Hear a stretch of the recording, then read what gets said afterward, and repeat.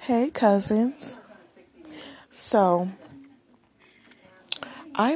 this is gonna be quick. I want you guys, if you don't have a profile on Quora, I want you to sign up for it. It's completely free.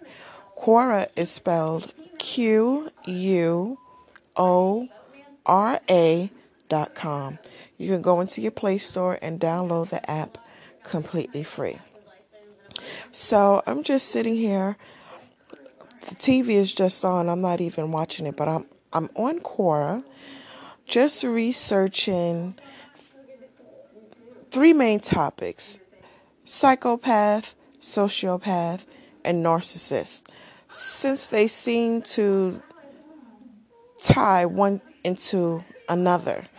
Some can be a sociopathic narcissist, some can be a psychopathic narcissist, some are just narcissistic. What I like about this particular platform is that these are real people asking real questions and getting real answers. But there are some hecklers on there, which you can spot them. It's not hard to tell. These are what we like to call internet thugs or trolls.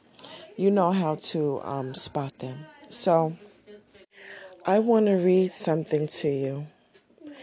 And it's funny, but it's not funny. And so here's the question that the person asks, and it's dated November 22nd, 2019. Now, I'm not too familiar with Quora, but I'm assuming that if someone pressed the like button or the dislike button or they share it, it moves that particular post to the top. Sorry about that. To the top. And so even though we're in November of 2020, this one here says November 22nd, 2019. All right, so here's the question. It says, even when confronted with the truth, the narcissist's image, ego, and self-esteem are so fragile. Why? That's the question. And there was a response, and the person says, there are two sides to this coin, plus the middle, which remains unseen. The coward, when confronted with his fragile, empty ego, is not apt to accept it with humility, given that the flip side, the bully, is hell-bent on being God, and he will stop at nothing to prove that this is exactly who and what he is. How dare you pull back the curtain from the great Wizard of Oz, exposing him for the tiny little normal human that he is? He is not just like the rest of us. He is the greatest. He is the wisest. He is the emperor. And how dare you notice that he is naked? You are speaking of people who lack the conscience to engage in reality. They create their own delusional landscape to live in, and then proceed to engage others within these warped, self-created nightmares. They cannot gaze upon what they are, at their core, evil, vapid, empty, rancid. And for anyone to confront them with the truth is like sunlight to a vampire, pouring salt on a slug, or tossing a bucket of water on the wicked witch of the West. Every honest confrontation with a narcissist is a sword thrust to the heart of a predator who exists solely to satisfy the needs of its insatiable ego. The difference between the narc and the shark is that of moral accountability. The shark is programmed to be a predatory killing machine. The shark is not created in the image of God, but man is. Any man who deliberately models the animalistic predator in relating to his fellow man has much to fear. This leaves no wonder about the paranoia that is often a staple of the narc persona. How interesting is that? I remember meeting a woman, and she was dating my son's uncle. And I knew that there was something wrong with her, but I could not put my finger on what it was. And I remember I was taking Psychology 101 in college, and one of the chapters in the book was about narcissism. And when the professor began to talk about narcissistic tendencies and behaviors and how a person becomes that way and so forth and so on, it was like a light bulb had just like shined over the top of my head. And I was like, OMG, this is her.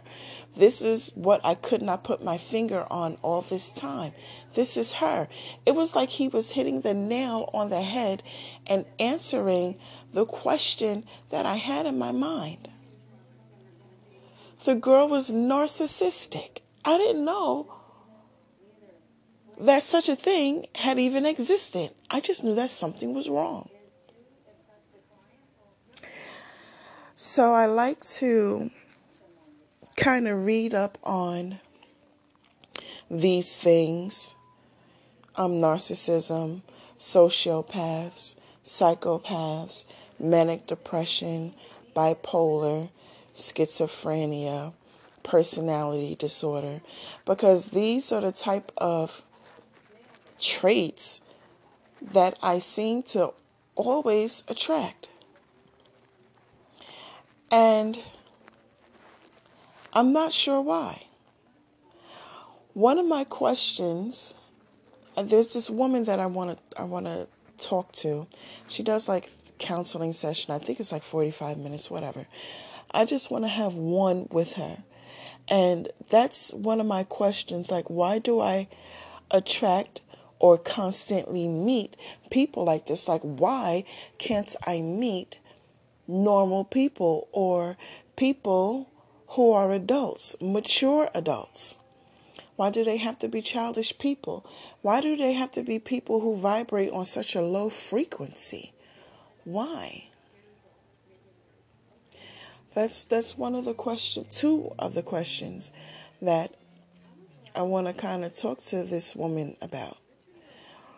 So that's that. Let me read you another one that I have found. So this one is from 2020. It says, who is the higher functioning person, a sociopath or a psychopath? And a person responded and said, revolving around their description, around the abyss called the internet, I personally believe that psychopaths are usually functionally more capable of maintaining success and life itself. They, however, lack one thing sociopaths have: a conscience. Sociopaths are actually more human in a sense. They can, in fact, bond with other human beings and be close to others. Psychopaths cannot. Psychopaths may seem like as if they care, but it's all just a mask to blend in with society and to abide by social norms they might as well despise. Despite sociopaths generally being more destructive, sloppy, and depicted as unstable human beings, they have a heart compared to psychopaths, and they can most definitely feel.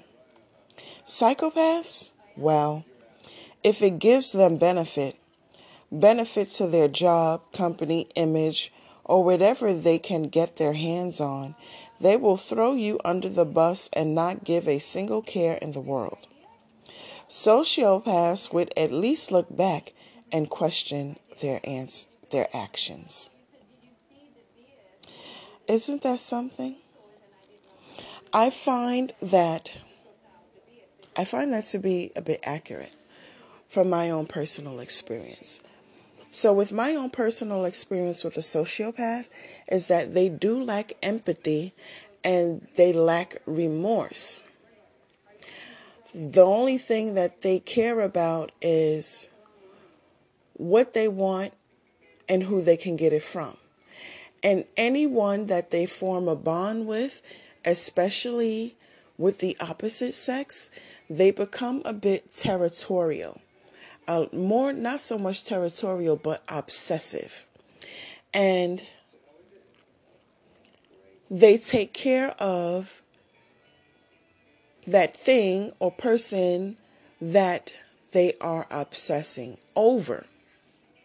Like, you will be treated well if a sociopath became obsessed with you. However, they are manipulative, they are cunning, they are sneaky, they play a lot of mind games. I call it mind fucking. That's what I call it. And I find them to be liars, not blatant pathological liars, but I do find them to be liars. Not the type of lie that's a white lie, like you wake up late for work, your alarm didn't go off for whatever reason, and you pop up like, oh my God, I'm late for work. You jump in your car and you go, and so you're like 15 minutes late, and you say, I was stuck in traffic. That's a little white lie. The lies that they tell is more like, I have never had that experience before. Has never happened to me before. That's a lie. That's a lie. It's a stone cold lie. A blatant pathological liar is one that thinks of a lie off of the top of his head. It's like this grandiose, lie that's based off of a fantasy, and then they completely forget about the lie that they told, and you go back to them and say, you said XYZ, and they say, no, I didn't, and then they actually try to stop you from lying to them. They don't even acknowledge, nor will they admit that they forgot about the lie that they told. Only thing they know is they want to stop you from lying to them. They're aware that they're liars, and it's okay for them to lie to you, but it's not okay for you to lie to them. This is how I find a sociopath to be. I find that they live in a fantasy world, and they imagined their world to be whatever it was that they saw on TV, whether it was a show or it was a movie. Maybe they see someone on social media and it's a lifestyle. And so they imagine this in their head, and they like to act this out. Like, it's this image that they want to portray. They really want people to like them, but they want you to like them because they want something from you. It depends on what the sociopath want. Do they want to climb the social ladder? Are they looking for attention? Do they want spiritual counsel from you? Do they just want to have you on speed dial for spiritual counseling? Do they want money from you? It depends on what their need is. Sociopaths I find them to be verbally, mentally, and emotionally abusive. Sometimes they do it on purpose, and other times they're not aware that they've done it on purpose. But they have a conscience, so they'll think about what they've done, and they'll become aware and say, oh, that's what I did. That was wrong of me. Oh, well, because they don't have any remorse. They're not apologetic. That's my experience with a sociopath. A psychopath is completely different. It's like they don't have no emotions. unless you punch them in their head and they can feel that, their body can feel that. That seems to be the type of emotions that they have. I don't find that they genuinely love. I find that a psychopath, their emotions is all over the place and up and down all the time, but it has a pattern throughout the month. For an example, week 1 may be they're depressed. Week 2 may be they're overwhelmed and stressed. Week 3 may be they're hormonal, and so they're conquering every quest imaginable. Week 4, they're overly happy and nothing really happened for them to be that way. And then the next month come in and that same cycle repeats again. That's where I believe bipolar comes in at. Because we're not just dealing with a psychopath. We're dealing with a manic depressive bipolar psychopath. I find that psychopaths has very low self-esteem and very low confidence within themselves, whereas the sociopath has an overinflated ego. And a lot of the times, they're really trying to convince themselves of their looks, their accomplishments, their successes in life, the image. And so they'll go and say to somebody else, I look good. I'm attractive. I'm successful. I'm this, I'm that. But they're really looking for you to approve of that by agreeing to what they're saying. A psychopath, you give them a compliment, they become overly happy about it. And then they say, that has never happened to me before. Yes, it did, bitch. Like 2 days ago, somebody said nice shoes. Like, what do you mean never? Oh, they opened the door for me. That has never happened before. Yes, it did. Last week when you told me. That has never happened before. You seem to have a lot of never happened before. It's quite a lot. Quite often. I find that a psychopath doesn't take anybody's feelings into consideration. Only their own feelings do they think about. A psychopath will stab you in the back, not thinking that they're stabbing you in the back, but they're just focused on what they want and how they feel. Like, I know that my shiesty Judas will absolutely have sex with a man that I'm in a relationship with. I know that without a shadow of a doubt. And she would know that it's morally wrong. She can intellectualize that her behavior is morally wrong. And so she'll sneak and do it. And her reason to do it won't be to intentionally betray my trust. It'll be because she wants to know how she would feel. I want to know how it would feel to have sex with him. I want to know how it would feel to have sex with my friend's man. I want to know how I would feel.